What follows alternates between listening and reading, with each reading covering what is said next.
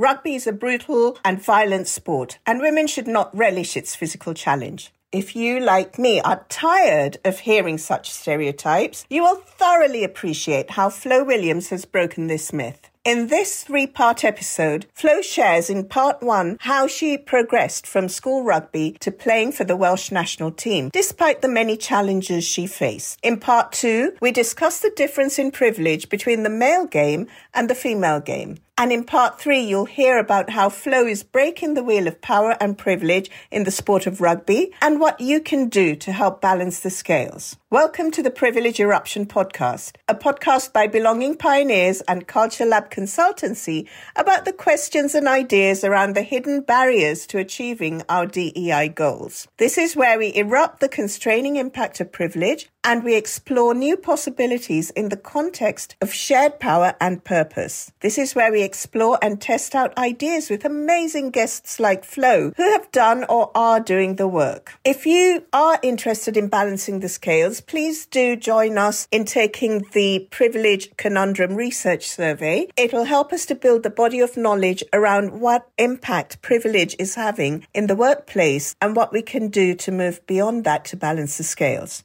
Now, let me tell you about Flo. Flo Williams is a Welsh international, with her international cap meaning a lot to her and her family, with her father being born in Merthyr Tydfil. Having started playing rugby as a junior in Aylesford, Williams progressed through and played for their first team before playing for Loughborough Lightning in the first season of the Premier 15s. Whilst at Wasps, Williams cemented herself as one of the best kickers in the league. Williams works as a women's sports lead for sports marketing agency Matter, where she helped create the recent brand identity for the Red Roses, as well as the new brand identity for Premiership Women's Rugby. I know you're going to enjoy this episode.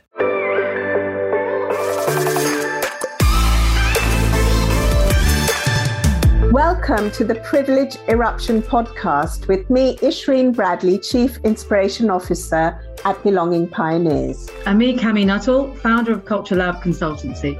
Privilege is a conundrum that dilutes the culture of fairness at work. And as a leader, you recognize that your organization has more to do. You want to create success through connection and belonging, and you're unsure about how to make it happen. Now, the Privilege Eruption podcast is where you have the opportunity to evolve breakthrough thinking about the impact of power, privilege, and purpose, and how that shows up at work. And in these podcasts, you will gain the courage and confidence to realize a culture of inclusion for all. So, hello, everyone. Welcome. I'm delighted that we have Flo Williams as my guest here on the podcast. And we're looking at the conversation of breaking the wheel of power and privilege in sport. So, Flo is not only the daughter of a very good friend of mine, and I start with that. She is an amazing woman. She's advocating for breaking the wheel of power and privilege in sport. And she's also working to promote underrepresented groups through her PR firm where she works. And the most interesting thing about Flo that I didn't know until Roger told me is that she plays rugby. And she plays rugby for Saracens, which is an amazing rugby club. And she also plays number 10 for Wales. So Flo, welcome. Thank you so much for agreeing to do this podcast with me. I'm delighted to have this conversation with you. I'm very conscious that gender plays such a big role in sport. I just assumed everyone would be so excited that England made it to the finals of the World Cup in football, and just assumed my whole family, especially the men who are just football mad, would be like, yeah, we're going to watch it because we're in the final. And they were just lukewarm about it. They were like, yeah, and it's not the same game. And I'm like, no, it isn't. It is, whether it's the same game or not, if England made it to the finals in any sport with men, you would be there watching it. So how come you're not there watching this? And that's what made me really want to talk about this with you on the podcast. Yeah, I think it's that unfortunate story that even when female athletes do reach the pinnacle of their sport, it's still they're seen as women first. It's that the elephant in the room becomes more relevant, that actually we're seen as sort of guests in the house of sport rather than just great athletes. Yeah. And people are quick to judge on gender or beliefs or sexuality or race before they're quick to judge on ability. And I think if someone's watching the game and they say, oh, that was a bad tackle or a poor pass or a poor skill execution, I'm absolutely fine with that. That's how you critique sport, and we would expect that in men's sport equally as well. But when it's suddenly so much about, oh, I'm not going to watch, and the only reason that you can see that they're not going to watch is because they're women, suddenly I'm like, that's a wider societal issue, that not only athletes have to like carry the strain of like playing for your country or playing at a high level, but you also have to then represent an entire gender and like societal issue as well. Yeah, that's not on really, is it? No, it's not great. So, we're looking at breaking the wheel of power and privilege, and I'd love to explore with you what that looks like in real life, like on the ground for you. I think playing a sport, and most sports are sort of male dominated. It's just a consideration and the time and the energy that you spend doing so much more that's outside of just performing in your sport. So you're having to balance careers and family life and trying to get the bare minimum in terms of kit or facility or respect. You're not just running out and being praised for being a rugby player. You're having to fight all of these other battles as well. And I often say the people who make it to the top of their game in rugby and football are not necessarily the best rugby players or footballers. It's the people who can jump the most hurdles and overcome the most barriers and have the most resilience towards being in an atmosphere that doesn't necessarily celebrate them so much, which is such a shame because you have so many naturally talented athletes. But by the time you get to 14 or 15 and you're playing sport in a club that tells you have to play on the back pitch, and you're forever being a recruitment officer as well as a player because you're trying to get more people to come because they don't put it on in schools, or you're wearing kit that doesn't quite fit you in the way that you'd like to fit, or people go watch your male counterparts but then they don't go watch your team play. At some point you go, you know what, why am I spending my time doing this? Like you really, really have to love it. And I think it's all of these other things that female athletes have to deal with outside of just turning up and having fun and playing their sport and being celebrated for it. And even as young as the age of 9 or 10, the girls are being told, oh, you're not in the under 10s, you're in the girls section. And it's always, you're seen as like other. It's the boys team is the default and you're other. And I think that's something that it like stays with them for a long time and it's your first experience. That's really tough, isn't it? So how does that impact somebody who keeps going, that early experience? How does that impact somebody who manages to jump through those hoops and keeps going? How does that impact you? Well, I think there are so many female athletes who become activists and role models, and sometimes it's assumed, which is also like some people just want to be athletes. And it shouldn't be assumed that you then can talk about equality in sport and equal rights, and that you do become this sort of voice for everyone in your gender, which is tough to carry. But if you have overcome all of these hurdles to get to the elite level of your game, often you're quite strong-willed against it and you're able to talk about it. So it kind of breeds these like mini activists and role models within the sport, because you would have experienced so much sort of prejudice against you, and you would have to sort of deal with the fact that the same person playing at the same level as you is getting paid a full-time wage and you're not, and you have to balance so many other things, etc. So it's breeding this lived experience that you kind of want to change it. And there's so many people who are playing at the highest level now who are actively working to change the opportunities for younger people in their sport, which in itself is like a burden on athletes, because when they should just be considering one thing, they don't have to do all of that. But because you've experienced so much of it, it's really tough to see it carry on, seeing that cycle carry on and then not do anything about it. Yeah, no, I get that. Do you know what? You're kind of, as you speak, you're kind of reminding me of women who entered the corporate world in the 70s and had to really fight in order to progress. Yeah. And all those barriers. Mm. And then, you know, they're kind of the generation before me. They're what called the baby boomers. Mm-hmm. And they're just seen as really tough women, and women who are like men, and, you know, and they just got a bad reputation. You know, they just got a bad name, like people to avoid.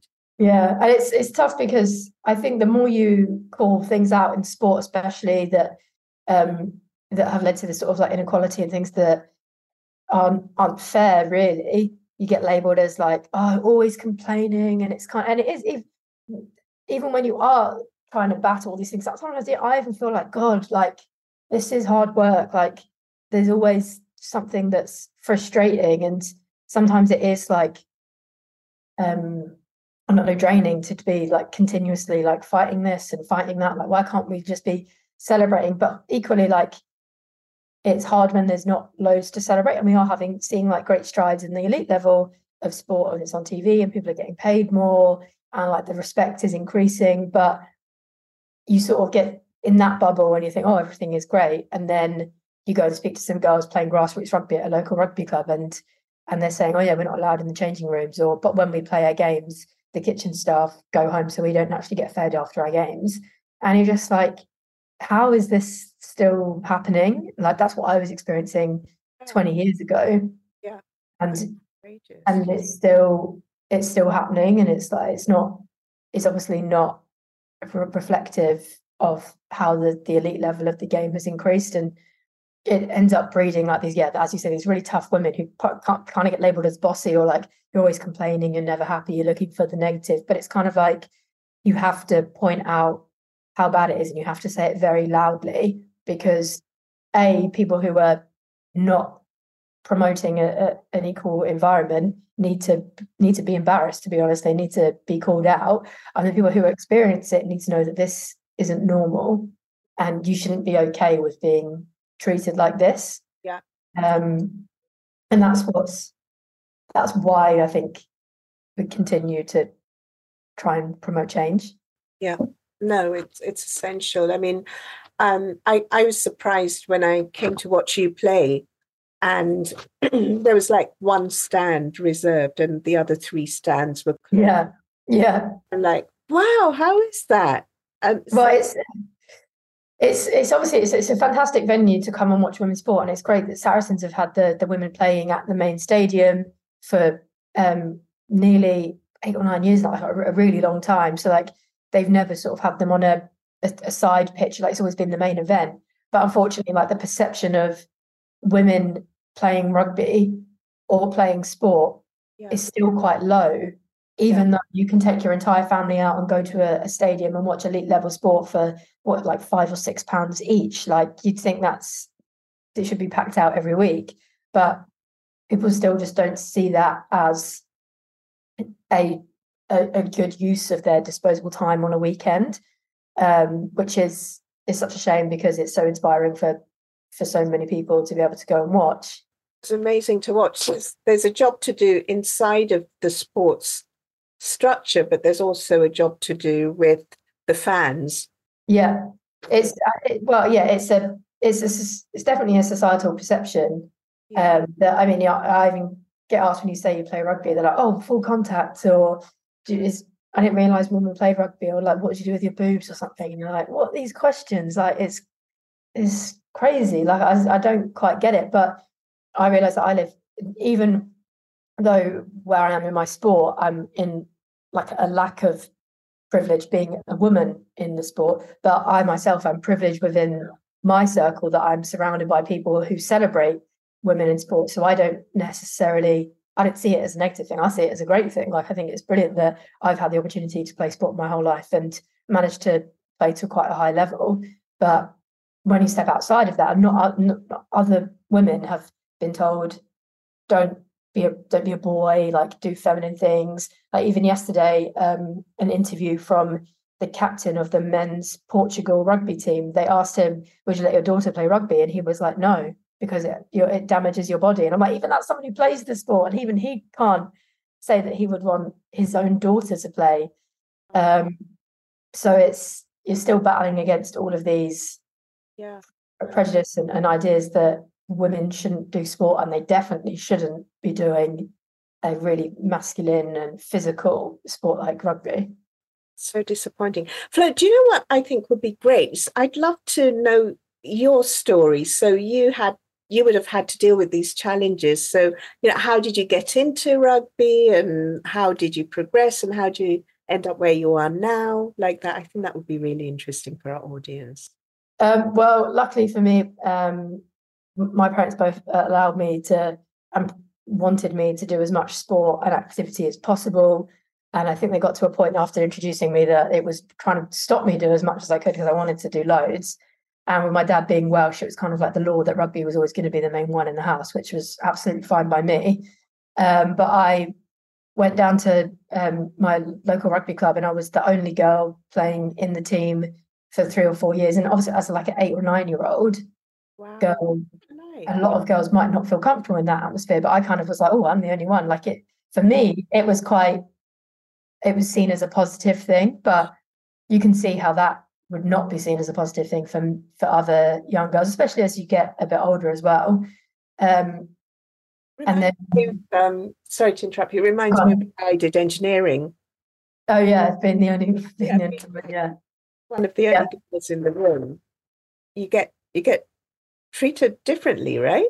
Yeah, and I was lucky because I got treated differently, but it was in like a great way. Like they all celebrated me and stuff. So I was very lucky in that respect that I had like great allies around me, even at that age. But then when I moved into the girls' team, as I got a bit older, I went from a team that would have like 20, 30 players at training all the time. It was a great environment for me to get better to a team that struggled to fill out 15 players for a team, and the training quality like actually did go down because there was less people there, because there were less girls who wanted to play rugby. So immediately, instead of just if I was a boy, I would have just gone through the age groups. I would have played rugby in school. All of my friends would have played. It would have been celebrated. Being a rugby player is quite a cool, like macho thing to do as a boy. As a girl, it was kind of like, oh, you're that rugby girl. Like I went to an all-girls school. No one played rugby in my school. Barely anyone really played sport, to be honest. There was maybe a couple of footballers, but I'm not joking when I say I could name it on one hand how many people I knew in my school that played sport. So it was kind of like I was trying to already like balance these two lives that didn't really complement each other, and it wasn't necessarily seen as a positive thing that I was playing sport. And that could have been a time that I would have dropped out, because you're struggling to get numbers at training. You're going to school and it's, oh, I can't meet up this weekend because I've got a rugby game, or I can't do this time for homework because I'm going to go to training, or I want to do extra stuff in PE or extra gym or whatever, and they don't allow for that. Whereas other schools for boys would have like rugby programs within it. So you already are trying to like standing out from the group, which is tough for a lot of people, especially girls growing up, when everyone kind of wants to fit in. I'm guessing PE and gym must have been quite dull for you, because probably a lot of the work that was being done was a bit pedestrian for your level. Yeah, I'm not going to lie. Like when I was playing PE at school, there were so many times where I'd be sent off the court or the pitch or whatever it was because I was too rough, or it'd be like, oh no, you can't do this. And if I wanted to compete in multiple events on sports day, they were like, no, you can't. And obviously everyone on my team would want me to, because I was one of the more athletic people. And I don't mean that in a big-headed way, but when people are throwing a javelin and we're talking like minus numbers, then it's kind of at least I can get it in the ground, you know. It was just instead of an opportunity for me to thrive, it was kind of like, let everybody else have a go. This isn't academic. This is just participation. Whereas for me, it was about being the best. And it's not always seen as that. Mm. So you got through school. How did your rugby work outside of school then? How did you manage to progress to where you are now? Well, luckily my parents drove me everywhere under the sun for whatever I needed to be at, and they really enjoyed watching me play and supporting that. And I was very lucky in that sense that because girls rugby is sparse, it's not just go to a local club and that's kind of everything that you'll need within like a few mile radius, because there are less clubs in the area, you're traveling further for games. So there'd be a lot of girls who, even though going to a local rugby club is more accessible than having to be part of an academy or something to progress, you still have to be able to travel. So in that sense, I had privilege within an underprivileged group because I was able to go to all of the games I needed to go to, or trials or whatever it was. So being able to do that alongside school definitely meant that I didn't probably socialize as much as other people who were like 16, 17 at the time, because I was spending more time doing rugby. But for me, rugby was my social group as well. So I just started balancing those two aspects of my life. And even now, when I have a career and I have rugby, it's still, you're balancing stuff, which is challenging, but equally rewarding at the same time if you get the best out of both of it. And after school, I went to Loughborough University, which I think it was possibly the first time the balancing became quite complementary, because Loughborough obviously is an educational facility, but it's massively into its sport. So it was the first time I was somewhere where they wanted you to succeed in your career, but also in sport. And it was beneficial for sport to be part of that. So that, as an experience, definitely drove me forward into more of an elite space, because you're surrounded by ridiculously talented athletes all the time, but then you're also driven to do really well academically as well. Yeah, brilliant. And how did you get from university to playing at the level you're playing at now? So how did you get spotted? How did you get into it like that? I think what's more accessible with women's sport, because in a sort of weirdly ironic way, men's rugby, to do well, you have to be playing at club level, then be sort of seen by scouts potentially going and playing rugby at a school that has a rugby program and might have associations with academies or premiership clubs. And those schools are more often than not private schools, or they're fee-paying school in some way, shape, or form. And once you go through that sort of rugby academy, you're almost living as a full-time rugby player when you're at schools from the age of like 15 to 17, 18. You can go straight into an academy in a professional elite setup, and you're far ahead of the pack who would have only played grassroots club rugby.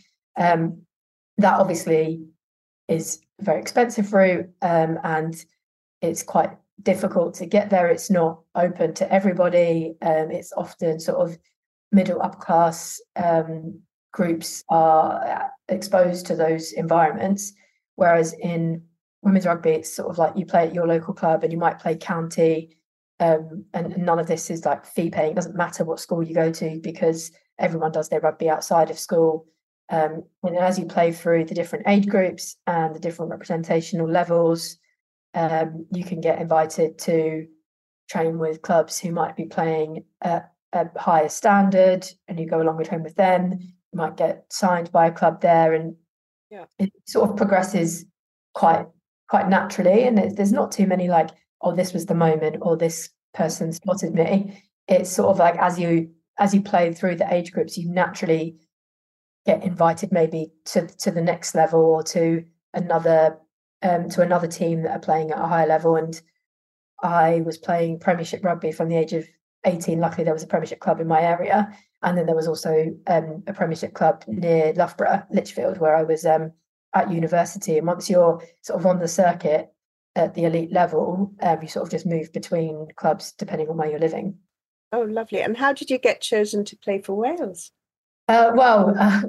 Being in camp for about 2.5 years and training with them for about 2.5 years, I finally got an opportunity a couple of years ago to represent Wales, which was obviously a massive honour for me, having supported Wales my whole life, Dad being very proudly Welsh. I did feel slightly awkward having this accent in a Welsh camp, but I have been sort of Wales through and through my whole life, and wanted to was very happy when I managed to finally tick that off. So I'm sure you'll have been inspired by Flo's story and how she got to be a Welsh international in the sport.